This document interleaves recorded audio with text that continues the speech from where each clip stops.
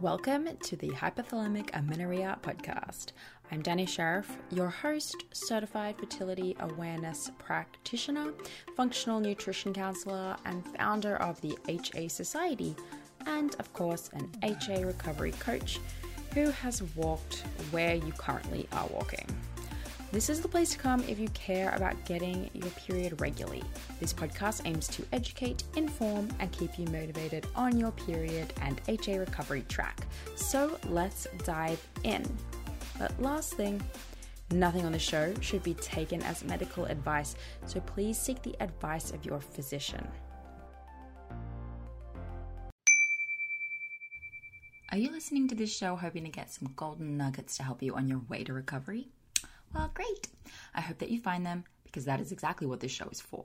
But if you really want to take your recovery all the way, completely commit and get on track with your goals, whether they be finally feeling overall healthy, finally getting pregnant, or finally getting back to training, you'll want to join us inside of the HA Society. Not only is this the perfect community to ask questions and get your support and the accountability that you so often need during these uphill battles with body image and understanding nutrition and incorporating exercise, but it's also a hub of exclusive resources for HAs.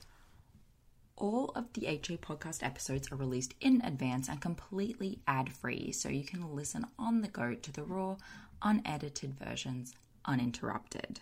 All of the one-on-one coaching calls, of which we have 2 a week in different time zones, are uploaded to our private podcast feed so that you can listen to events with practitioners and the past community calls as though they were bonus podcast episodes, because I know how much you love to listen to this kind of stuff.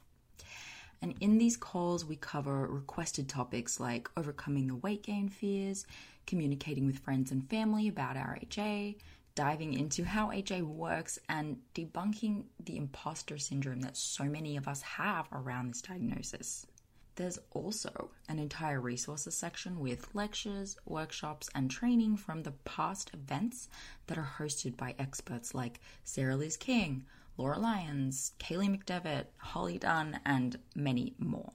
As a member, you also get direct access to myself and Coach Ashley in the DMs.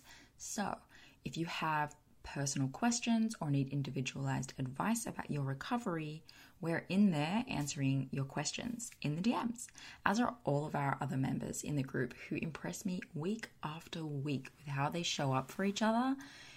It's incredible. It's like women are just all becoming mini coaches for each other. It's so good. The HA Society is really the place to be if you're going through recovery, no matter what stage you're at. Whether you have HA or you've got a few recovery periods, we have your back and we're all your new best friends. So come and meet us at thehasociety.com/join. That's thehasociety.com/join, and the link is in the show notes for you. Okay, on with the show. Hey everyone, welcome back to the HA podcast. I lost my mic. I can't hear you. It has like a loose cord that just like so it just falls out. Okay. Yes, welcome back. We're excited today. I'm recording this on a Sunday. I never record episodes on a Sunday. Sunday's my day off. But I really wanted to make this one work, and this was just what was best for today's guest and I. So the reason I was excited is because Sammi, do you want your whole name, or are you just like, are you an alias? What do you do? Just give me a first name. Sammi. Right. Sammi actually had primary amenorrhea, meaning she never had a period ever. And I know as a fact that there are some people listening who also have that story. And it's just important to speak to that story. And it just like is really exciting. So she's going to talk about that today, where it started and when she got her first period and how old she was and all that stuff. But I just want you guys to know that I'm really, really excited about this. So I hope that you enjoy the episode. Welcome, Sammi. Hey, Danny. Thanks for having me on, and thanks for taking your Sunday to allow me to get onto the podcast. You guys, So I'm here on a Sunday. That's how serious this is. you made it work. Yes. So tell us, kick off for us, Sammy, like where you think this story begins? Because the thing with primary amenorrhea is it obviously begins before puberty. So lay it on me. Yeah, so for my case, it all goes back to the beginning of my eating disorder. So I've struggled with anorexia for about 15 years, and it developed right around age 12, which makes sense why the primary amenorrhea started, because the eating disorder kind of started right around the seventh grade. And then I had lost a significant amount of weight, and I just basically postponed the entire process of puberty and getting my period. And it's interesting when an eating disorder starts that early on. It's almost this waiting game. You think, okay, well, yeah, I lost the weight, but I'm still young, so maybe the period would come when I was, 14 or 15 or 16 or 17. But by the time I was getting into that 17, yeah, 17, 18-year-old range, that's when the concerns started happening. And that's when you start doing all the tests, go to all the doctors, get the suggestion to go onto the pill. That was one thing that I think is a bit different from my case between other people's cases who may struggle with primary amenorrhea, where they might have just gone on to birth control really early on because that's kind of what society deems is the thing to do.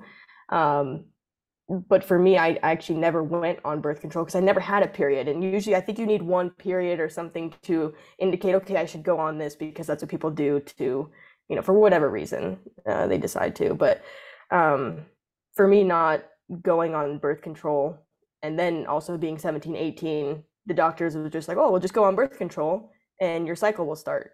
But I'm Yeah. sure we all know that that's not really what happens, right?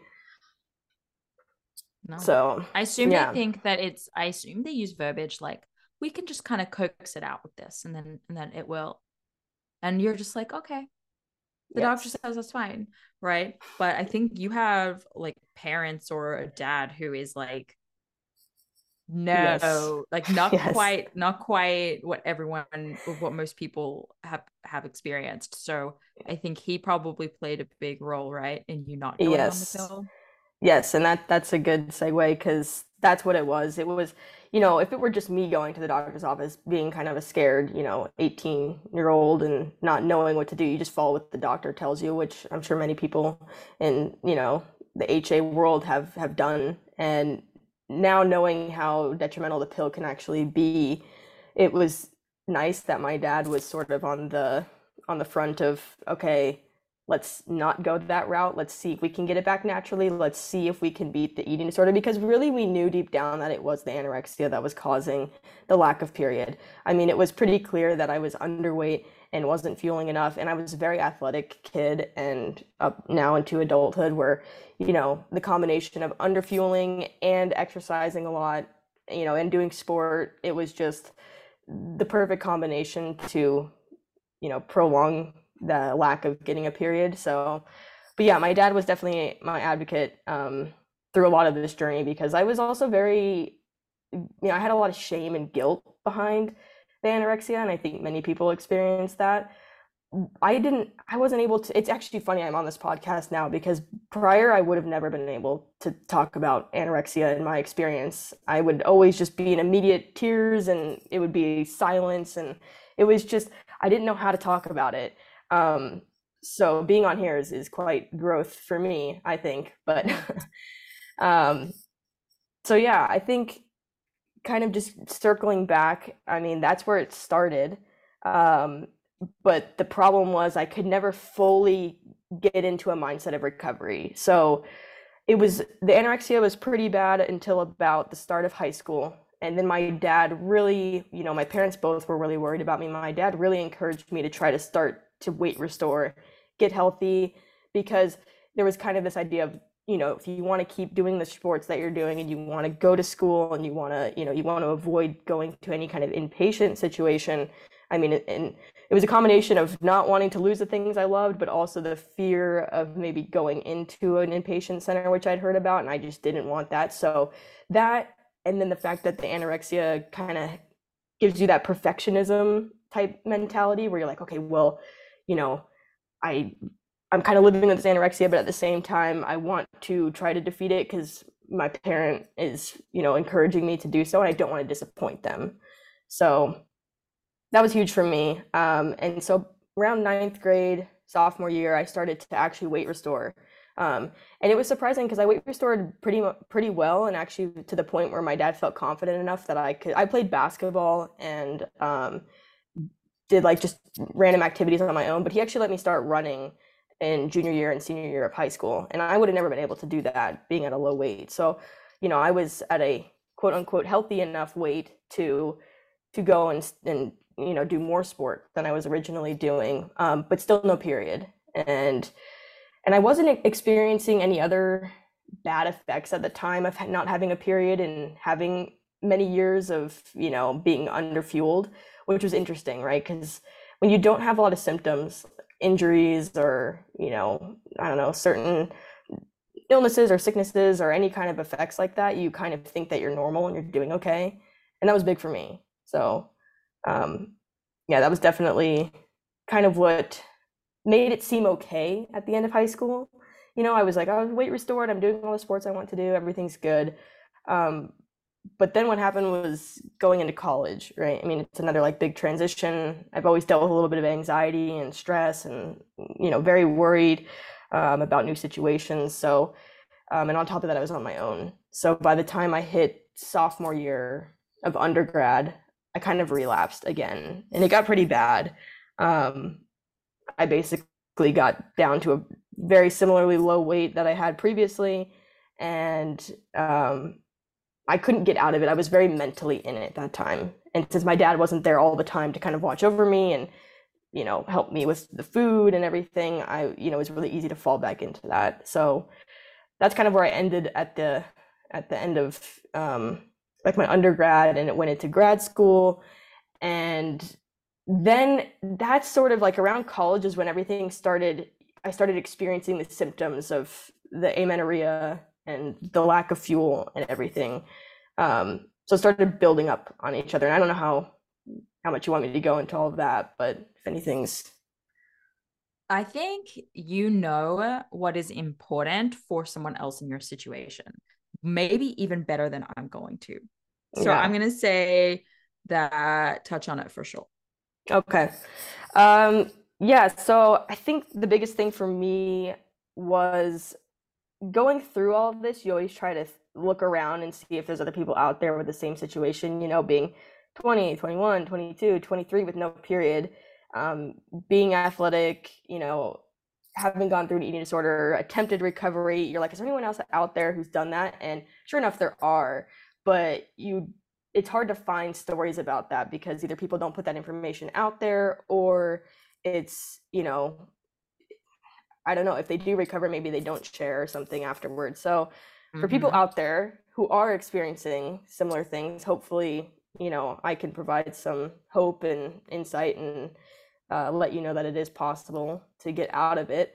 But for me, a lot of the stuff that sort of triggered me wanting to get into a recovery mindset was the pain and the injuries and the low energy, and then all of a sudden certain things that were being picked up by doctors and blood work and all of that. So I would say beginning of undergrad, I kind of just dealt with a bunch of random issues. I actually got like a chronic sort of chest shoulder injury doing CrossFit at the end of high school into college.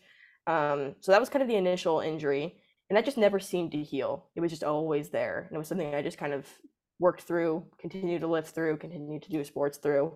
But then I started to get weird injuries, in my feet, like weird nerve pains. And then I got, toward the end of undergrad, beginning of grad school, I was running and biking a lot. So I got knee injuries. I had an ankle injury. Then I got into rock climbing, got elbow tendonitis in both my elbows. So I mean, it's just this laundry list of injuries and pains preventing me from doing the things I wanted to do. And I'm sure people out there probably thinking, well, the same mindset that I was in at the time, where I was like, well, as long as I do PT and I do rolling out and I do my stretches and I do all the things that everyone else does, my injuries will get better. But I was missing the main component of nutrients and fuel. And so it didn't matter how much I did recovery, wise, if I didn't have the fuel or the energy, my body wasn't. Recovery, you mean like PT kind of type of recovery? Yes, like Yeah. recovery modalities, that Mm. a person who is, fueling properly, they get an injury, they go to PT, and then several months later, that was like all my friends. And in college, I would always, if I was with one of my climbing friends, they would get an injury. They would always go, oh yeah, just go to PT, and 3 months, I was good to go.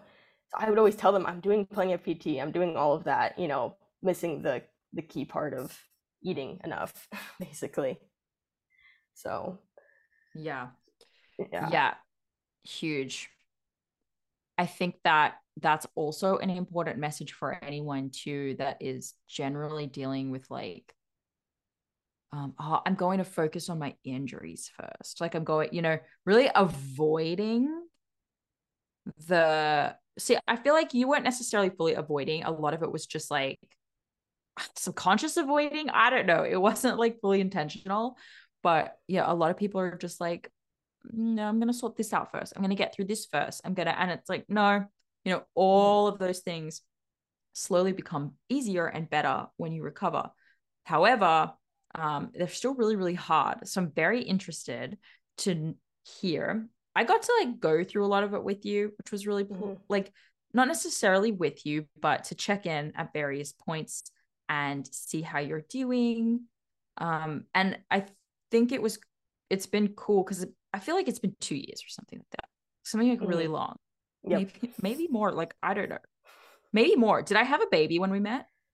Y- You did, but she In was young. okay, all right, then it's been about 2 years. Mhm. So, like, you started. I just want to like describe for people, at least when we met over the 2 years, like where you started with the Mhm. recovery piece now, because we're now talking into all right. I decided to like begin recovery. Mhm. Um, where you started, like what you were doing at the time. So you were doing injury management, yada yada. What were your first steps into recovery? What was hard? Mhm. Was anything kind of easy? And tell that as well, along with just like what kept you going. Because here's the thing: when someone like you comes into the picture and they're like, "So listen, I've had an eating disorder my whole life, never had a period." I don't think we've even mentioned you're at that time. You're like 26 years old Yep. Yeah. at that time. No, I was 25 when we met. You're right. It was You were about 2 years ago. 25. Okay. Um,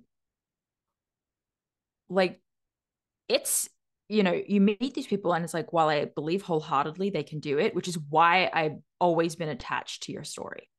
Mhm. Because I'm like, I know that she can do it, but there's always going to be that like little part where like, well, I can't control you. Only she can do this. Ah! And so you're just like, is she gonna do it? Like, can she do it? Like, can she overcome this massive ED? And slowly Mhm. over time, you did chipping away at like behaviors and fears and fears. So I want to Yep. know about that chipping away process. Where did you start? What did you have to chip away at? What was hard? What was easy? Like that whole thing. Okay. Yeah. Look, to preface that, I guess, because something you mentioned and caught my attention there, and you were saying it's not that I didn't want to recover. It was just that the anorexia becomes so mentally taxing, and it basically, I don't, it starts to make you behave in certain ways that you don't you logically understand that that's not what you want to do. But the ED, in order to keep itself safe and give you that control, or whatever you're looking for with the disorder, um, it's hard to let go of it. So yeah, I knew that I needed to be doing more than rolling out, stretching, all of that stuff. I knew I needed to address the eating disorder. For some reason, I couldn't. I couldn't do it at the time because A, I wasn't ready, you know, B, I was afraid. Uh, you know, just list continuous reasons why I would be in denial of trying to get over something that major. And the disorder for me was something that did make me feel safe, and it was kind of um how would I describe it? It's kind of what I look to solve all my anxieties and worries and problems, right? I mean, if I was stressed at school, I would just restrict or exercise a lot more and I would feel better, you know? So it wasn't that So I, relatable too, by the way, at yes, all. Like, you don't even have to have an ED to right. sometimes be like, I feel like the holiday season has me like out of control and I just want to feel better about myself. So I'm just going Hmm. to like diet or go Yes. for runs every day or something like that. Yeah. Yes. No, that's very true. Yeah, and I do mention, the ED being the root of this, but you're right. I mean, many people who deal with HA or just many people in general out in our society fluctuate back and forth between this diet, no diet, exercise a Well, lot, that's don't. why we bring it up is because everyone's out there. Not everyone. A lot of people are out there listening, being like, "Yeah, but I don't have an ED, so Right. this isn't my problem." As like, listen, yeah, you kind of do. Like, I Yeah, get it, but like it's not on the like, you could stop a little easier, but right. it's still an issue. So yeah. Yep. Well, there's a spectrum, right? I mean, there's a spectrum of eating disorder behavior. You don't have to be diagnosed with an eating disorder to display eating disorder tendencies or anything related to that sort of diet, exercise, mental stress relief, mentality. Many people out there, men and women, deal with it. So it's just how much is it affecting your day-to-day life, right? When do you need to really do something about it? I Yeah. mean, most of the time it's sooner than later. So uh, but yeah, no, you're exactly right. And I think for me that was always in the back of my mind, was that I knew the ED was what I needed to address. I knew the anorexia was the root of my problem, but I would look to anything else to try to fix it. Do this, maybe in diet, then you do the diet changes. I wasn't eating enough, but you try to, okay, if I add this in or take this out or do that, and as if that was the main issue, but it wasn't.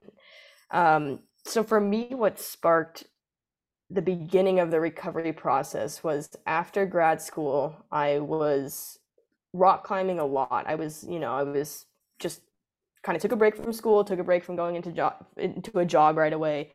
About 3 or 4 months of just climbing, climbing, climbing, doing outdoor activities, biking, running, doing whatever I could squeeze in after all the schooling.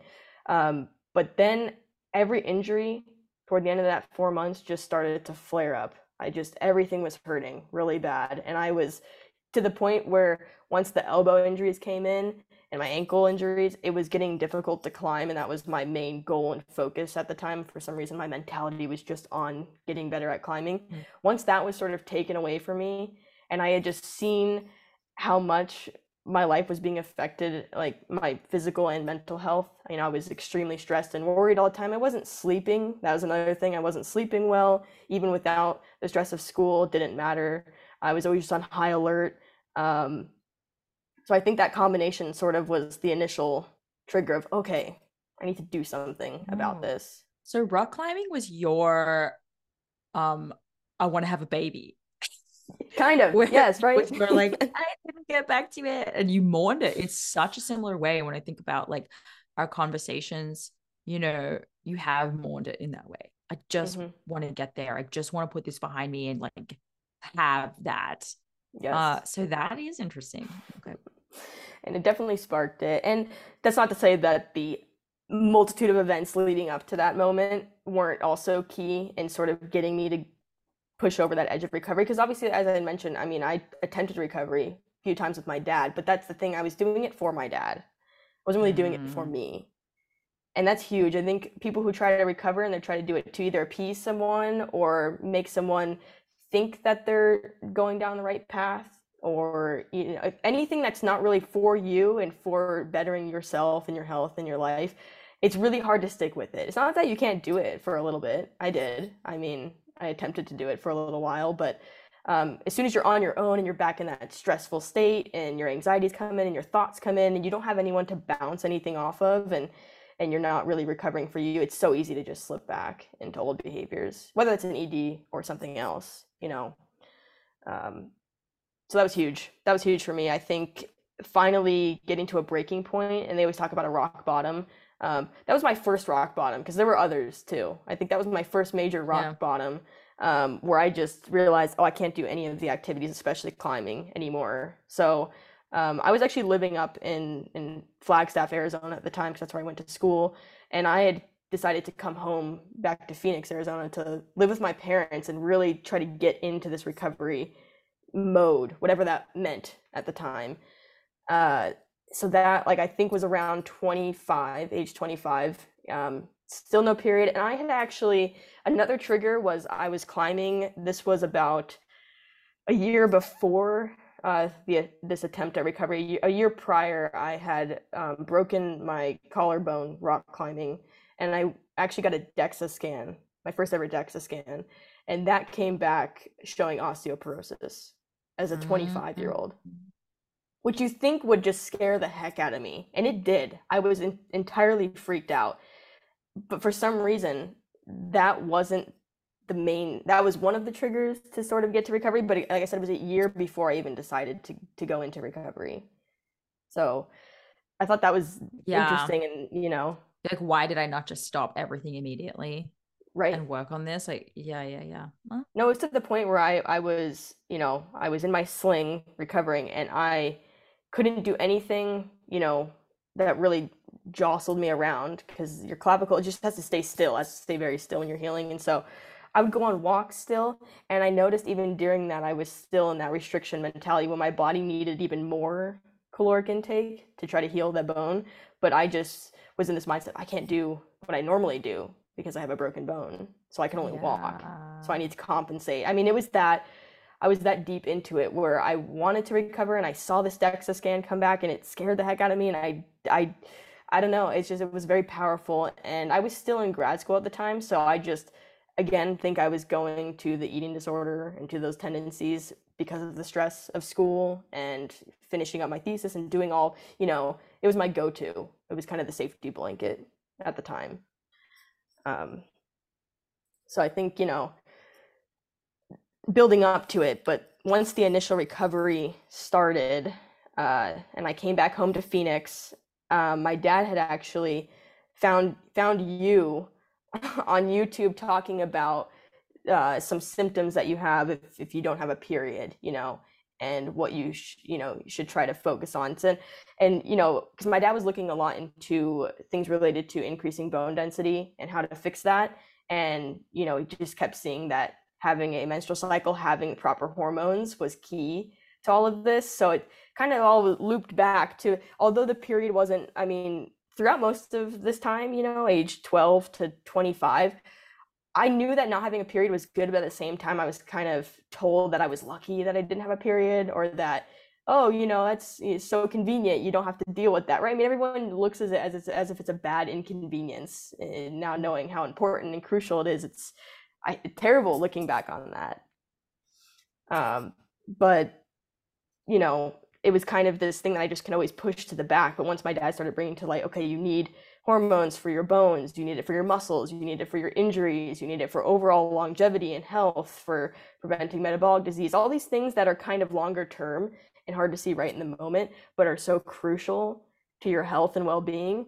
I think, you know, that was important to hear, but I mean, it really was like it's the menstrual cycle piece. Like he must have kept coming back to sound like this is 80% of a problem. Like if we yes, can get this going and we cannot continue forward without getting this going. Like it doesn't yes. sound like there's anything you can do without this. Like we have to get this. Yeah, so Yeah. he's so logical, right? He has a very logical brain where, of course, Hey, this we is need what we more of need. that. He Yes. goes, if this is what we need, this is going to be the key. And it it's funny because to do that, you have to be in a well-fed, high-energy state, right? Sufficient energy coming in. So you really do have to attack the underlying cause, the eating disorder, the malnutrition, whatever it is that you're dealing with to get the menstrual cycle. But my dad was like, we just need to focus on getting the menstrual cycle, whatever that takes. Maybe it's just a little bit of an increase in food and weight and whatever. I mean, we knew the steps that needed to be taken, but it Oh, was this is that all was making sense. yes. This is making sense, and you're gonna get to this point, but that's where like I'm not even gonna I'm just guessing what happened, but I'm just gonna let you tell Oh, me. I wanted to hear Well, your hypothesis I here. guess so then we must have met, and then you had tasks you had to complete, and those were very difficult, and it started to become more clear that you couldn't tackle this without tackling the eating disorder first. So that's That's why. yes. So then you and I actually stopped meeting, though we did do a lot of like regular check-ins here and there. Hmm. You went and tackled your eating disorder after Yep. realizing, why can't I take these steps that this person is giving me? Okay. No, that is spot on. So that, yes, brings me to meeting with you, right? I set up my initial intake and came in and explained my background, basically what I've talked about today, and you started to provide, the coaching and plan for recovery as you would for any other HA person coming in, whether they had an eating disorder or not, whether they wanted to get pregnant or not, just sort of let's get you to the point where we think you're going to start getting a regular cycle. And I was like, that's great. That's perfect. But like you said, as soon as you started giving me the steps and you were explaining, oh, you're going to have to, increase the calories and the types of food you're eating. And then you're probably going to need to stop exercising or at least reducing it, taking down the intensity. I mean, because I was still lifting every day when I first Yeah. met you, and I was still doing bike rides and doing these things. And I couldn't fathom stopping all of that, to get my period back. I just had that thought of why is that the way to do it? As many of us Yeah. do. So as you mentioned, I tried for, I don't know, what, maybe it was 3 or 4 months, I think. Yeah. Yeah. Some amount of months. And yeah, like it was, uh, you were having a hard time going a long amount of time without falling back on your behaviors. Yes. Right. I have like a week or two, and I report back and I go, oh, I had a week where I ate some more and I only exercised, 3 or 4 times this week rather than 5 to 7. Right. And that was improvement. It was good, It's not going but to cut it though. Yeah. Yeah. yes. Yeah. And I'd keep falling back. That's exactly right. I could maybe maintain that for a week or two, three, and then, week later start falling back into old habits, whether it was just, reducing intake or exercising more or just, and then at the time too, I still think I was really struggling with sleep a lot too. And I know that was a huge, you know, aspect of trying to recover was get the sleep going well, to try to reduce the stress, to try to, tackle the anxiety, try to do these other things on top of the food and the reducing exercise. It was also how can we reduce stress? Because that was a huge thing in my life that I think was preventing me from being able to attack the other components of recovery. And Yes. I mean, it's such a nasty cycle because I'm pretty sure it was every time something acutely stressful would happen, you're just like, no, like I need like my pacifiers, right? yes, And then, and it's like, well, how do we get out of this cycle? right. You know? Yep. Yeah. No, that's what it was. It was just that back and forth. And I think I would always mention to you some life event or something that would come up that would be stressful, and then I would Mm. slowly those behaviors would creep back in. So it was interesting, right? Starting with you and then sort of being, I what happened was I actually once I stopped working with you formally, I think I kind of had relapsed because I was dealing with a little bit stressful time with trying to get a job and trying to figure out where I'm going to be living and trying to, sort out all these different things. Um, and so that I kind of fell back into my behaviors, and I was thinking, well, I can't work with Danny if I'm still deep in the ED. I'm not going to be able to tackle what she's giving me if I can't even get over this huge blockade that's right in front of me now.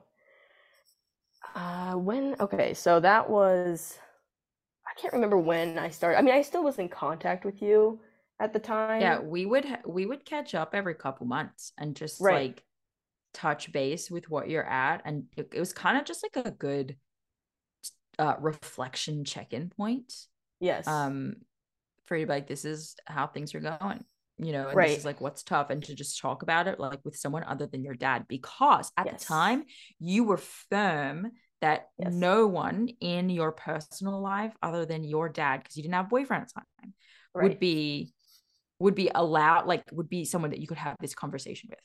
So, Correct. and you Yes. couldn't have all the conversations with your dad. Yes, that's okay. That is so true. That's a good turning point because that was always hard for me. Talking about my issues, my struggles with I only trusted my dad to go really, deep into those topics. Then when I met you, it was great because I had someone else to talk to and explain what I'm going through who understood and I'd gone through a very similar experience. And so I think I slowly started realizing that I probably needed to share with people. And I think I remember asking you, I said, I kind of want to tell, because I had long-term friends who had known me through most of, middle school, high school, and on, and known me through this whole eating disorder. None of them had any idea. I mean, maybe they had assumptions that I had an eating disorder, but none of them I'd never told them verbally that I did. And I had never told anyone close to me, no even extended family, right? Just my dad and my mom knew about it. My brother didn't really even know that much about it. He kind of had an idea, but didn't. I never talked to him about it. And so I asked you, I said, Danny, should I start telling my friends if about my situation, because I think I was worried that I wasn't able to be up in Flagstaff climbing and doing all the things with them. And I think I asked you, well, if I told them, would it make me feel better about it? And I can't remember how you responded to that, but That was probably like, yes. right, I think I remember wanting you to, because yes, you were worried about losing them as a friend because you were having to yes, say no to right, events. And if you keep saying no, what if they think like they just stop inviting you? And the right, only way around that is to be like, hey, I'm going through something right now. I mean, even just as vague as that, but please yes, still invite me. But I yes. have to say no for a while. But that was just uncomfortable, and that's okay. Yep.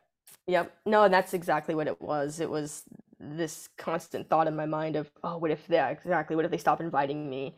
But they don't know what I'm going through. They just think I'm injured. That was always what I said. I'm just dealing with some injuries.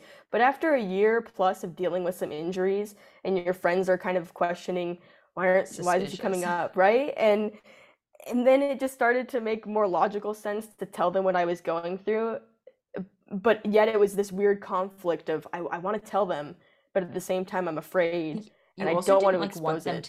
to see you in a different or a weird Yes, way, yes, because I you have didn't lots want of them to see guy me that way. friends. Yes, yep, So it's like, that's it. all right, boys, I gotta sit you down. We're having a conversation. Like, it's not the same as sitting down with your female friends. In many Right, ways, I feel like in some ways, I could see it being a little easier because no girls are going to be like, saying something about their menstrual cycle that's like annoying to hear. But yeah. that's so true. I mean, that's a good point, right? Trying to go to your guy friends and explain the situation, they go, the response is just, oh, okay. Yeah. Or they'd probably be like, why are you telling us this? Like, I'm so uncomfortable. But that's why it's just like, I think if I were you, I don't know why, but I think I'd go the eating disorder route because Yeah, people know more, like widely yes, more known about, yep, yep, and they understand the connection between the yes. exercise and the eating disorder more than they do about the cycle Yes, and piece. that is the route I took. That's the route I took even with my friends who are girls because, as you said, to them, if they don't have a lot of knowledge or information about their period, it's just this annoyance that they have to deal with every month, right? That's what they think. It's just Yeah, something and they I all am. think they're like, my period comes exactly 33 days, and it's like, first of all, no, it doesn't. Right, Second of all, you have no idea if you ovulate. You're like, you're telling me you have a period, but I don't know if it's any good. So I just right. like don't even like, so stop, because people don't think that way. I think that way, Yes, but most other people like listening to this podcast are just hearing their friends say, I have my period, and they're right, assuming that it's fine when it's right. actually probably not. just statistically. Yes. But Well, that's a anyway, good we point. digress. Yeah, no, We I mean, dig- I've talked to some of my girlfriends, and they had mentioned that they go, "Oh yeah, I sometimes get where I'll just lose my period for a month or two." And I just go, "Whoa, whoa, whoa. Wait a minute. So you kind of are almost dealing with HA as well, and they are it's dealing with it. so Yeah. rampant. It's out there everywhere." And I think that's the problem when someone just says, "Oh, I have a period." And you know nothing about it. You just assume, oh, how There's come no they can do these information. things, right? They can do this and Yeah. they can do that and they can have their period. And I It's did like tons of that. it's the tiniest little speck of information that we just Right. build this whole story in our minds around other people and their lives and their health, and it's just insanity. It's so true. Yeah, no, that's exactly right. Okay. So you were getting And support. So we yes, were chatting back to the yes, timeline. So you and I were yep. chatting. Hmm. Um, at that time, you were psyching yourself up to tell people you were getting there, doing that, but you had gone to.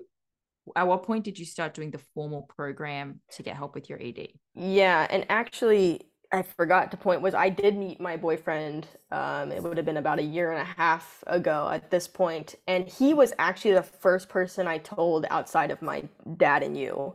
So, Nice. because to me, it wasn't fair to be in a relationship with someone and not give them this information. I was For real. thinking, It's like, I need you right? to know that I am Yes, crazy and just a we're little. going through some stuff Yes, and and I you're coming think with me. exactly, and then you kind of get to know, all right, does this person, if they just completely get caught off guard and back off, you go, okay, this might not be the right relationship to be in. So it's a good gauge in some ways, but I cannot express the amount of support and care and love that he gave me, and it was so helpful to have someone, outside of my dad, because with your parents, you just expect unconditional love, right? But with someone who's outside of that, and they still love you unconditionally, even if you're changing and going through this huge, to you, huge life crisis. I mean, it's this big shift. It's kind of nice to have that support and care and encouragement to keep going. And that's exactly what he provided me with. And that was new to me. I hadn't experienced that because I had never told anyone, right? I didn't realize that anyone could be as on board with the situation other than my dad and someone I was seeking out help from, like you are any other kind of therapist or doctor or anything, right? So that was big for me, and I think that was a huge part in kind of being able to keep going. So after kind of telling him, I felt more confident to then tell friends and just start sharing. It got easier. And for me, oddly enough, as scared as I was to do it, sharing my story was a huge part in kind of kickstarting the recovery because now people knew. I think that's what you did, right? I mean, you shared your story openly and you're now everyone knows what I'm doing. So if I gain weight and I look different and I have to stop exercising for this moment in my life, they know why and it's okay. Yeah, I mean, like that's some Brene Brown stuff, right? Like shame thrives in the dark Yeah. when you bring light on it. And the thing is, right, shame is what is getting in the way of action that we could be taking, Hmm. right? It's like, what if people think this or see this and it just doesn't work out? But as soon as you lift the veil, rip the band-aid off, and everyone knows Hmm. what's going on, it's exponentially more easy to take action and stick with the plan, right? Yep. But it's that first step. And, still, I see a lot of people. I feel like most people do not share enough about the issue and what they're going through. And I can see a huge difference between the people going through recovery. And I'm not saying like publicly, but like they're sharing with most of the people that it's important to share with. Hmm. There's a huge difference in their overall experience. Hey, are you trying to recover and maybe even fall pregnant naturally? I thought that might be you. And if so, we have created our best ever yet resource for you. Totally free. This is a masterclass. I've called it my masterclass because I have put everything into this, right? This masterclass is designed for you if you have HA or have had HA and are dealing with suboptimal cycles and you're serious about restoring those babies to full optimization and you want to create the ideal foundation for a pregnancy. This is going to be for you. So, in this masterclass, I'm going to provide you a lot of things, including a lot of case studies, mine, Ashley's, and Mishi's, as well as lots of our past clients and what their challenges were and what they had to do to overcome it. And we cover a really wide variety of types of cases of HA. So everything from primary amenorrhea and missing periods for years and years to short-term amenorrhea and what we did to handle that situation as well, and how long it took these people to go from HA to pregnant with this system, and how long it took them to go from HA to ovulating, of course, with this system. So lots of information, lots of case studies, lots of stats. We go through why this is not a weight gain plan and how we actually divide you into phases, the 3 phases of HA, and determine what your starting point is so that you have a good idea of where you need to start with your actual changes and lifestyle and nutrition changes. We even cover questions like HA and people with a normal BMI and recovery for people who have had HA for too long.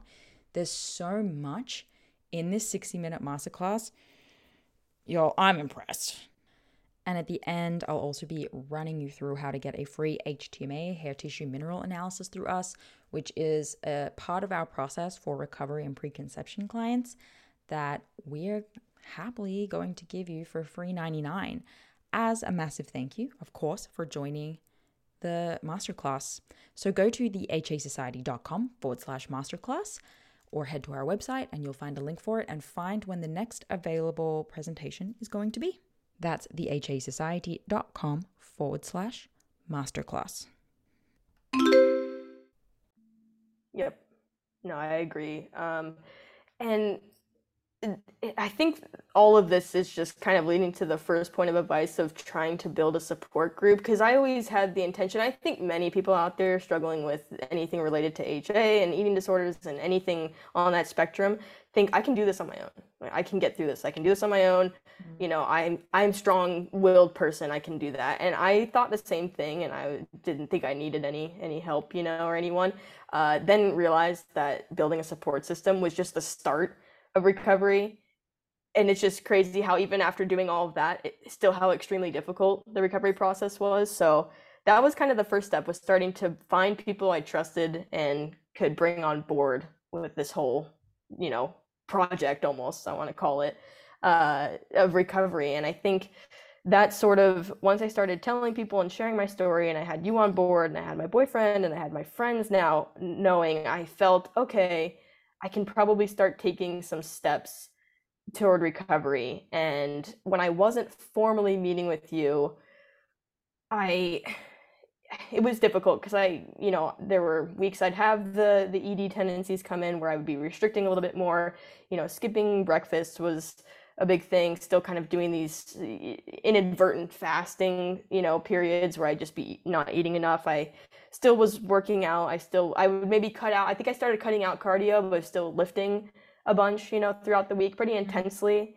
But I was doing these behaviors, right, that I thought where I was like, oh, I cut out cardio, you know, you know, maybe I ate a little bit later in the day, like I ate more food later in the day, even if I didn't have breakfast. And it was these small behaviors that I kind of had to do to just dip my toe into the pool of recovery, because I couldn't fathom kind of doing an all-in approach or something related to just fully diving in. And that sort of, I guess, started in my mind that I was doing this for me, I guess. That was another big mental shift, was I need to sort of start recovering for me. And it was just the buildup of everything I had been through in my life and the previous attempts, and, you know, it just, everything's building. It's never, you know, I think some people maybe experience, this one moment, you know, I decided that I was going to recover. I don't know. I didn't entirely have that. I had like multiple rock bottoms and a lot of buildup and a lot of recover, relapse. And I think that is probably more common, that what people deal with. But, you know, so that kind of started it. I think doing small, minute changes to sort of build up to feeling comfortable with adding more food or reducing exercise. And I think once I started feeling comfortable doing that, I got to a point where and this for me was huge, I started adding like half a protein bar and some like pecans in the morning with my black decaf coffee. And that was huge. I mean, just starting to add in something within an hour or so of waking up. I mean, I hadn't done that for years and years and years. And I thought, that was a really big step for me, just doing something small like that.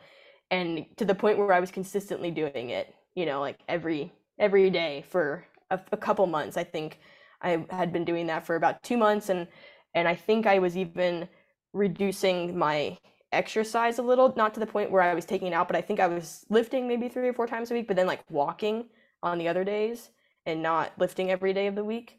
And I think once I started getting to that point of upping calories, upping food a little bit, not fasting, that's when I think I started meeting with you more formally again. And I was So that thinking, was more recent then. That I was think like, that was I don't more even recent. I remember. think, actually what it was I was communicating back and forth with you a little bit more, just like via email and Mm-hmm. telling you Well, kind you of what had I was started the doing. course. You had also decided to Yes. start the HAB course. So we were like, Yes. uh, um, which was cool because That's right. uh that information, I'm like, this is a side tangent. At first, when we started the holistic HA practitioner certification, HAP, Hmm. we were like, people should like, while we can't control it and it's fine, Hmm. like if people want to do it while they have HA, fine, was like our Hmm. stance. Like, fine, are we going to recommend they work, they coach people? No. Can they do it? Yes. But now I'm starting to shift my tune and be like, I actually think it's great to do it if you have HA. I'm curious what you think about that, but just like, there are people who have been recovering, who are getting pregnant, that were in the course. And I'm like, is there something about the way the information is being presented, like the way you're working through it from the perspective of like, these are the facts and this is how, like, coaching yourself? I don't know. What do you think? So that's yes, very good question. Because that you're right. Before I started working with you formally again, I did start the HAP course, and I just remember you were kind of encouraging me to sort of look into it and do it. Maybe just more for the information, as you said, maybe not the coaching. Well, yeah, like I had a hunch that the information was going to be helpful for people, but I wasn't Hmm. 100%, 150,000% certain Hmm. that, yeah, like I didn't have any evidence that Right. it was going to be super helpful for Yeah. people who are Hmm. currently going through it. Right. Um, because like, you just don't know anything until you see it. But I did kind of feel like, what could possibly hurt? Do you know what I mean? Right. Like, Right. but And that's true because when I entered the HAP course and I fully committed to taking this course to then do the practicum to coach people and get certified to help people get out of HA, or at least get a healthy menstrual cycle, or help people wanting to get pregnant or something. It was this That was the end goal, and in my mind I just had extreme imposter syndrome going into it because I had the thought, I'm dealing with primary amenorrhea that I haven't recovered from yet I'm taking a course to help people come out the other side of HA or primary amenorrhea or whatever. I haven't done it yet. So that you're right. I mean, I think the first month or two of that course, I just was constantly doubting myself and wondering why I was taking it. But the more I was in it, it was almost like this extra push to sort of go, I need to be recovered by, I actually kind of had the thought, I need to be recovered by the end of this course before I start trying to coach people. It was almost this mm, extra goal on top of wanting to kind of recover to get back to climbing and sport and, just be healthier in general. I had the thought, well, I should probably recover to be able to help people recover, because if I haven't done, I don't actually entirely know myself how it feels and the struggle and everything if I didn't yeah. fully commit to that. So I do think it was completely worthwhile and So, helpful in that sense. okay. Well, so then that's when we started chatting to get you. So yeah, you had just gone balls to the wall serious at that point. You were like, I'm doing everything. Let's go. So, Yes. and you had kind of skipped over it a little bit, I think, but you had done a program for, like, you had also gotten help. Yes. You had your therapist, you had a support group for the ED stuff. that helped Yes. you as well get to a point where you are now actually ready to implement change. And I just think that's Yes. a really important piece to No, insert. good. Yeah, actually, yeah, bring me back to that. That's good. I did, you're right. Before I met with you again and kind of starting the HAP course, that's exactly right. I was seeking out therapists for kind of actually a little bit after I first met with you. Going into that, I started seeking out therapists, worked with a few, didn't work, and then found a really good one, started working with her weekly, then started working with psychiatrists to deal with the anxiety side of everything. And then I did jump into this anorexia. It was actually a course for like quasi to full recovery for people dealing with anorexia, which I thought was really interesting because it wasn't if you were, deep in the Specific. disorder. Yeah, it was very, very specific, meaning you had already been taking steps, you've acknowledged you're dealing with this problem, and you now are saying, okay, I really need to just get over that last hump of, from being in this kind of limbo state Yeah. of recovery. Do you like recommend that program? Do you want to shout it out, or do you feel like you Yeah, don't yeah. want to? Actually, I don't know if they're running. I mean, I think she's running another round of it, but it's this woman who has this company called Let's Recover. Her name is escaping me Let's at the recover. moment. But yeah, if you look That's up right. Let's Recover, then yeah, the quasi recovery to full recovery. I don't know if she's running another one soon, but she definitely thought the first round went well, and I enjoyed the experience. It's just you get to connect with a lot of people who are dealing with similar issues, more related to, eating disorder Okay, I found specific. it. Is Yeah. it letsrecover.co.uk? Yes. Yes. Yeah. Okay. Cool. So there's a thing for anyone who's like, "Oh, I'm in that limbo. How do I get there?" kind of thing. All right. Yes. Love it.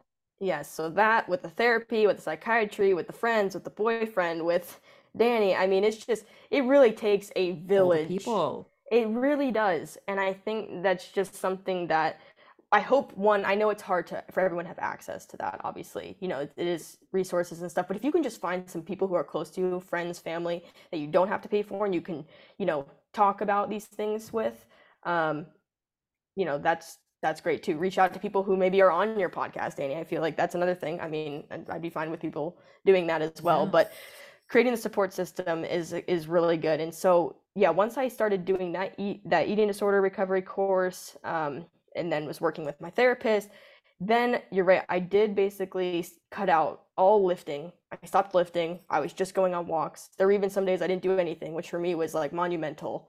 I mean, I just remember how difficult that was at the time. I mean, it seemed impossible, but slowly was able to start doing that. Started eating more, started adding more variety to my diet. I know I'm saying these things as if they were really easy and kind of just going point by point by point. I want to make a statement that none of this was easy.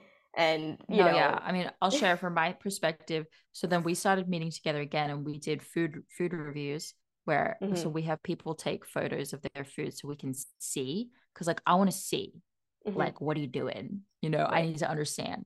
And there was tons of things you like still needed to shift, right? Like the way you were eating food was still um in like a safe, Yes. comfortable way. Yep. And those boundaries needed to be pushed. Like you weren't just like, you know, suddenly I want 100,000% different person. With Mhm, them, we're providing that feedback. And like the thing is, you started doing it like, to the best of your ability, which is mhm, the opposite to what happens with people who are not on the other side yet of the main part of their ED, is that they will not take the action to the best of their ability. And yep. that's where we get stuck. So now when we intake people, because things have changed for us since like Mhm, 2 years ago too, right? So now when we intake people, we and sometimes they slip through the cracks, because a lot mhm, of people with EDs are not like necessarily seeing that they're not that right. they're on not on the other side of that. But yeah, it's like you do need to be at a certain point because we give instruction, and while we will guide and listen and talk through what's difficult, our expectation of you is that you are implementing to the best of your ability, right? Yes. And that is where you were at, which is Yes. great. Yep. Yeah. No, that's crucial. If you don't get through you don't address a lot of the ED behaviors first. It's extremely difficult to have the goal of beating the amenorrhea because that seems secondary at the time. If you can't get, because typically the ED is some complete mental, blockade, basically, where you're using it as this tool to sort of heal everything in your that you're mentally dealing with, and it's a very bad tool because it has just downstream detrimental effects where in the moment it makes you feel good and maybe gives you that relief and that break from the anxiety or the worry, but long term not a good solution. So I just if I didn't address that first, it was so hard to have the goal of getting my period back, because there's also women out there who where they want to get pregnant today. They want that to happen ASAP, and I didn't have that. So that, to me, I didn't have that extra push. I didn't really have, but that's not to say there weren't a multitude of other reasons. I mean, I had the bone issue, I had just the lack of hormones and everything, but so the ones that when you can't see them, right, when it's all like internal in your body and you can't see that, it's hard to just immediately attack that first if you can't attack the mental distress part of it. So exactly. So I think that was huge, and that's when I started really heavily working with you and getting the more amenorrhea advice side of everything to try to get out of the primary amenorrhea piece of it. So and I don't know how long we were working together, but I was fairly dedicated. Couldn't have been long. It couldn't have been long because the course only just finished. So you're on cycle 4. Yes. Yeah. Okay. I mean, spoiler alert. Yes. But you're on cycle 4, so whatever, it must have been like 5 or 6 months ago or something like that. Right. So I mean, I think that was really cool. I mean, so let's just go there now. Okay, so you did the things, and obviously she just needed to keep increasing her food, challenging her rules, food, nourishment. And side note, what's so cool is how much the body wants to do this. So at the age of what you had your first cycle? So at age 27, and plus some months, honestly, got my first ever period naturally, which was kind of mind blowing. I didn't think it was possible. I mean, you literally have never even, not even a pill induced bleed. You have never seen blood exit from your vagina. So that is huge. I fully celebrated for you because that is crazy. It's so cool. You were like, I bet you were like, oh my God, it works. The information is true. It really is. So for anybody out there, I mean, who's early 20s, late 20s, I mean, at 27, getting my period back, I feel like that should show that it is possible. You literally never had it. You don't even get to say got it. You're right. Didn't get it back. I didn't get it back. You're right. I got it for the first time. You went through puberty. Okay. So can you just walk me through that moment? You woke up what happened? Oh, it's complete. Did we know you had ovulated, or was it anovulatory? Let me look at it. I wasn't temping before that first one. The first bleed, that's remember? Right. Yeah, that's right. The other thing. So we didn't know this coming. Start temping earlier than you think you need to be. I think I didn't temp because remember we were saying that. Well, we were trying to keep you sane. Yeah, exactly. It was just some other measurements. Straight up, I actually wasn't expecting. I wasn't expecting you to get it at that time. No way. Right. I was like, let's not even do that, and let's get you just following the steps and doing the things and just adjusting the food, and then when we're in a groove, we'll start temping. That's right. Yep. But then. Yep. That's what it was. We kind of just left that piece off. So it was July 5th, actually. I remember the day. That's right. It was pretty important. Right. Yes. So it was July 5th. It was actually in the evening. And I don't know. I didn't think it was real. I don't know. So I had some spotting and I didn't think it was, I don't know. I was confused. I was like, this has to be something else. Maybe I just cut my leg or something. And, I don't know. Right. I was so Side note, always our favorite thing. And Ashley, Mishi, and I text each other. We're like, we had another client who thinks that they accidentally fell and hit their vagina on a sharp object and just suddenly started bleeding and is in denial. Yes. But yes, I okay, mean, go on. that's what I thought. So because it wasn't much, it was just a little bit of spotting, but I did send the picture because I was like, Danny, is this actually happening? Is this It was like full is on. You were like, yeah, that's 100%. And then because I didn't believe it before I had sent, I was just thinking this is not real, and I Like, you sent it to guys, like, you. she sent me a photo. Was it toilet paper or was it underwear? You sent me a No, photo. it was underwear. She sent me a photo of period underwear and was like, is this it? Just not even like needed. No, you know. I just can't imagine you getting that text and be like, how did you not think that was it? But But me I being don't like, know. what else would this be? But like, I was like, that's Danny, this can't be how. it. That's how you just know. I'm injured. Yes. So, I mean, obviously, I was in disbelief. I mean, I had no idea, and I just thought it was I don't know. It was random spotting that's not actually your period. Because I remember hearing about that too. I was like, maybe it's just not.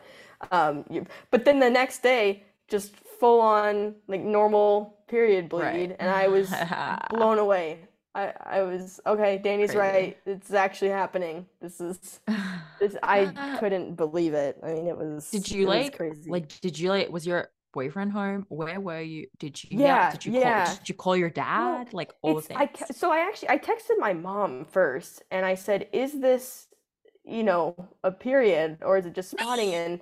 And she texted back. She said, "Well, I don't know. Maybe it's just spotting." She had a very just mild reaction, Yeah, and but so like, that that's was your mom. We've initially, talked about your mom. yeah, and that's initially what I was thinking. Oh, this must not be it then, because she said it wasn't really. So I think My that mom threw would me do the off. same thing. Yeah. My mom would totally do the same thing. My mom is just like, please just like don't get excited. Because our Yes. moms just want us to just like Not be be over. Yes. just in case you get let down. I know. Yeah. Don't talk to moms.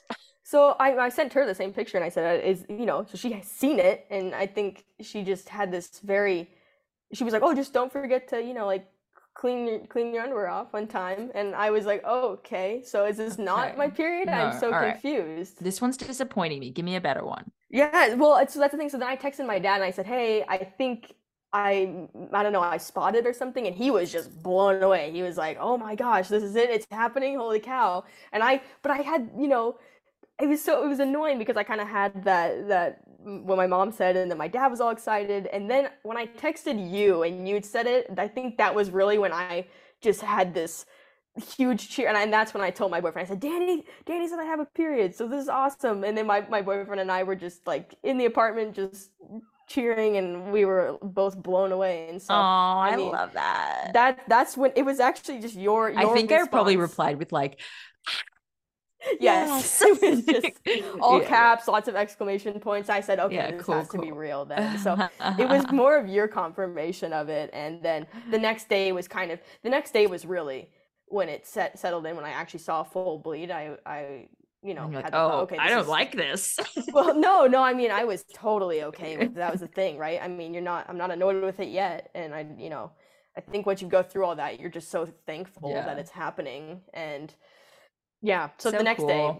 was really, that's when I actually went over to my parents' house the next day, and then we all just like celebrated. My brother was over, and we like just celebrated. I mean, it was great. I mean, it was funny, and my brother was very happy for me, which was kind of fun. So, he's little brother, but a lot of support. I appreciated that a lot. But yeah, Makes my my freaking day. Makes my freaking day. I love it. so You made yeah, my day like that. And I remember that I I text Ashley and Mishi and I was like, suck. And then I think I went to my husband, like just all HIPAA out of oh, the totally gone. I was like, I'm okay with that. I'm Jake, okay with that. Sammi. And then I have to sit him down. I have to explain. So the You're primary like, amenorrhea, it means you've never had a period before. Yeah. Yeah. So no, I cool. mean, it was So pretty cool. wild. Oh, the That best. was definitely And so wild. also, so then she starts temping. Oh no. So you actually had started temping just before you got the period, I thought. Or was it the next During one? it. It was during it. It was It was during during it. that. Okay. During So that then first bleed. you had started, yeah, you had started again probably a week and a half or so after, because Mhm. you had only gotten then a couple days before you ovulated again. Right. That's right. Right. And I was like, Yes. okay, so because you had only started temping for a couple days, I didn't have enough information. So I Mhm. wasn't sure if you had ovulated again. Like you Right. had. And I was like, it's like pretty good. And you had like this Yeah. pretty good amount of bleeding. Then the Yeah. next one, you just had like on like cycle day 18, you ovulate like long enough luteal phase. I think they've gotten better every month. And this month you had like 14 days. Yeah. Yeah. So, I was I like, mean, this chick just went like 27 years, and then her body was like, oh, okay. Doot, doot, doot, doot. yes. And like It everything's like optimal. when I don't know, it's just when you keep hearing that your body is always trying to menstruate. It's always trying. It's always trying. And I just thought that was BS. I did not believe that. I was like, no, it's not. It just everything shut down. I can No, it actively is. see it not trying at all. It wasn't giving me any effort. And so, yeah, it You did have is. that. You were very much like, why is my body not doing it? And it's Oh like, yeah. I think it's you not doing it for your body. So I think your much doubt. I had so body much doubt. Yes, is, you're right. I had it backward. mm, yeah, your body's actually like, why are you doing this to us? Yes. Yeah, Yes. so cool. So cool. So Hmm. excited. So happy. My probably like top 10, top 5, top 3 stories. Heck yeah. Maybe it's number 1. Just such a cool story in every way. Like Appreciate it. Yeah, I love it. it's quite the And experience.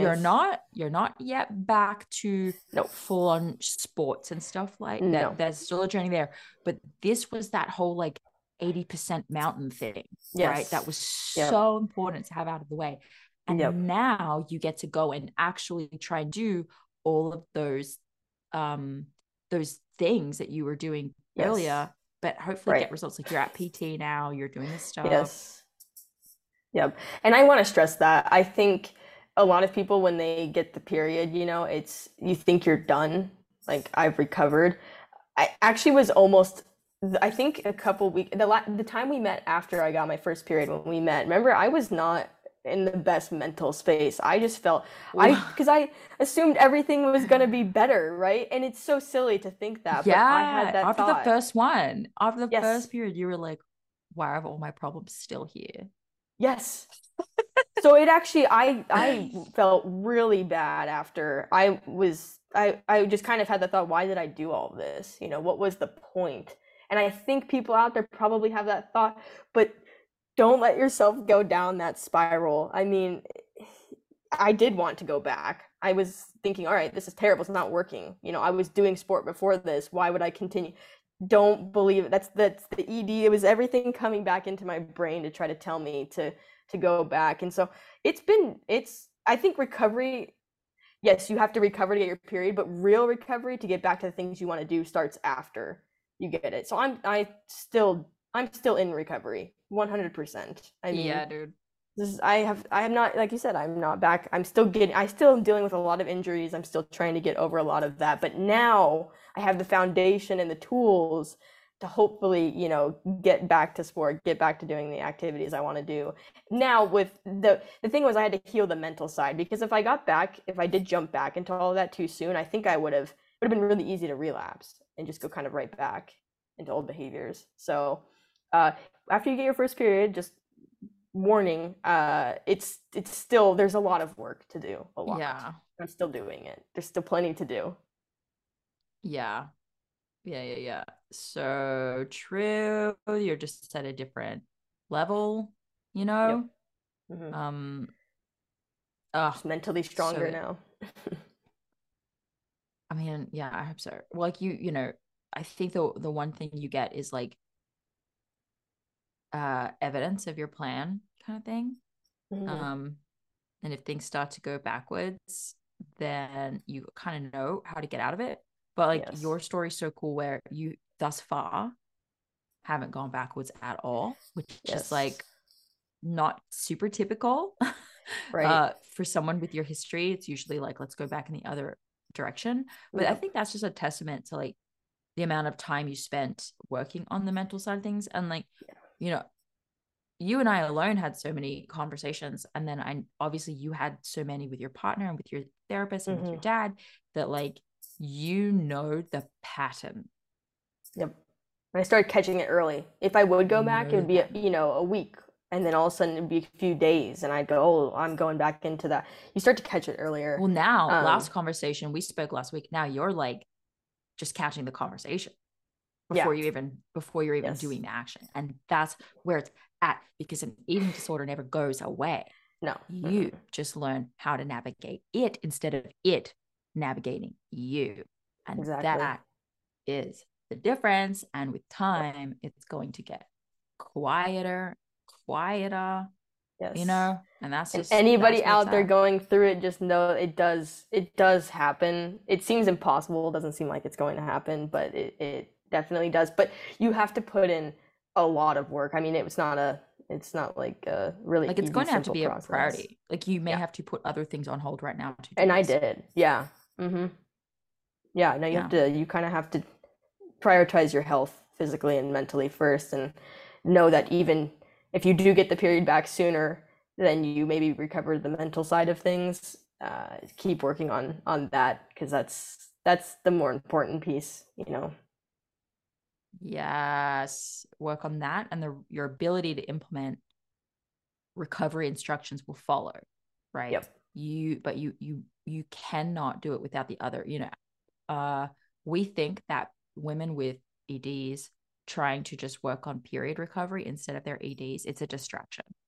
Agreed. It's a way for you to work on something without truly working on the problem, and you just can't do that. So Yep. we see you. You have started a podcast that I think is going to be a great place for anyone who resonates with your story to go and listen. And I've heard the first few episodes. I know you released one earlier this week. So what is your show? Where can people find it? All that good stuff. Yeah. So I started a podcast recently called Recover, Rewire, Repeat. It's on Apple Podcast and Spotify. And I've released, I think I have a trailer episode and three full episodes. I do go a lot more in depth on my story in there. Obviously hard to touch on everything today in one podcast, but my plan with my own podcast is to sort of use each episode to dive a little deeper into my story, to provide more advice, more help, very specific to, I would say, it's very specific to anorexia and primary amenorrhea and amenorrhea in general, but I think anyone could benefit from hearing this, how to deal with, the mental side of things, the stress, the anxiety, the worry, how to attack on any spectrum of an ED. I think there's definitely, I'm going based off my experience, right, which is with specifically anorexia and primary amenorrhea, but I think there's a lot of other things to learn and other tips in there that could be helpful to anyone out there. So if you would like to listen, please go check out Recover, Rewire, Repeat. I do have an Instagram too. Perfect. Yeah. Also Recover, Rewire, Repeat. Yep. All one word, just all together. Okay. There you go, guys. Definitely check it out. Yeah. Thank you, Sammi. Thanks so much for having me on today, Danny. I really had a good time. Yes, me too. So appreciate it. This was great. Yeah, guys, go check that out. If you have any questions, if maybe it's a year later and you hear this a year after it's published and you're wondering if Sammi's working with people or not yet, just send her a DM or send me a message and I'll put you guys in touch. Or even if you just really, really resonated with her story and you want to get in touch, I can help connect you. So always please reach out. Good. All right. Well, Sammi, you go enjoy the rest of your weekend. I'm going to go do that too. And everyone have a great day and we'll see you guys next week.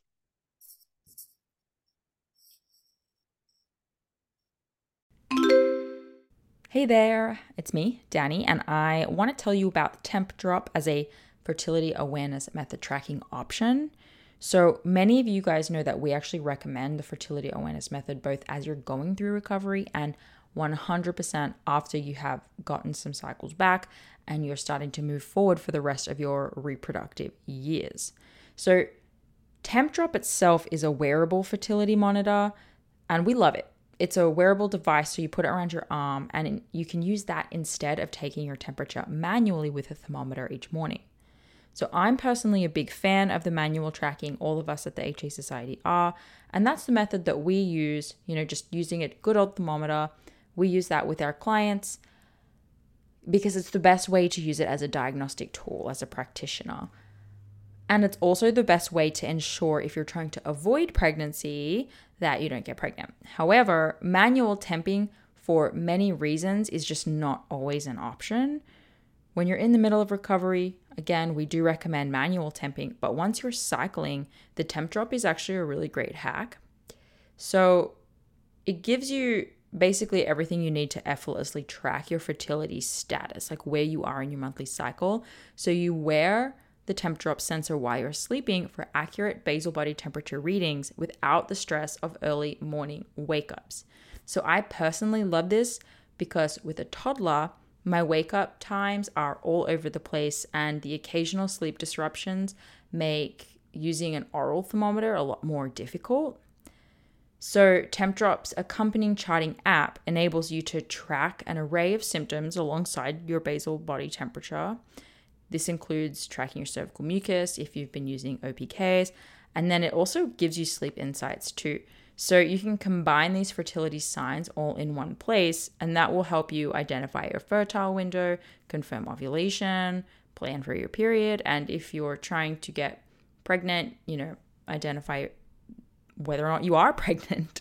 So whether you're trying to conceive or avoiding pregnancy, or you want to chart for health reasons like HA recovery, making sure your cycle's not slipping back in the HA direction, Tempdrop makes fertility awareness accessible to all women, even if you don't have regular cycles or sleeping patterns. So track your ovulation in real time with the Tempdrop, and we are lucky enough to have a 15% off code. So if you go to their website, they're usually having a sale, but you can stack this code on top of the existing code. So just go to tempdrop.thehasociety.com and use the code AFHA Society. I think too, if you just go to tempdrop.com and use AFHA Society at the checkout, that will work too. So happy temping and good luck. This episode is brought to you by Grassland Nutrition beef liver capsules. Did you know that in terms of nutrient density, beef liver actually blows vegetables and fruits out of the water? If you're a client of mine, you have already been instructed to eat beef liver either fresh or in capsule form.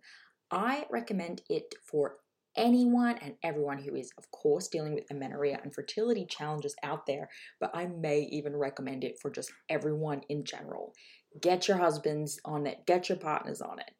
If you have a history of HA and add on top of that maybe a history of the pill, maybe you've been pregnant before, through treatments or other, your body's been through anything, you're absolutely 100% dealing with a nutrient deficiency of some kind. And while it's true that testing is going to be the best way to understand those exact deficiencies, eating nutrient-dense, real food is going to be one of the most important next steps that you take with or without testing. So I've been using and recommending Grassland Nutrition beef liver capsules for years now. And the capsule form makes it so easy to get your liver in every day. And I appreciate the transparency of this product in particular above others. So in case you're wondering, it's completely natural. This is freeze-dried beef liver in capsules. It's organic, it's made from Australian beef, and my favorite of their products is the liver with kelp because of the iodine from the kelp, which is important for overall thyroid function, which is often low in women with underperforming hormones. So rather than eat seaweed snacks every day, I get to take this beef liver with the kelp for my iodine. So if you're recovering or working on a fertility journey right now, do not skimp the nutrient rich source of beef liver. Get 10% off your order with the HA Society and support your favorite podcast along the way. They ship to most countries, so you should be covered. Just go to grasslandnutrition.net and use HA Society, just HA Society, at the checkout for the 10% off. That's grasslandnutrition.net with the code HA Society. Thank you so much for listening today, guys. Please subscribe to the podcast, and if you could head to iTunes specifically and leave a rating or review, that would help so much because it makes it easier for other people with HA who are Googling around to find the podcast really easily. So if you do that, you're doing a service to all of the women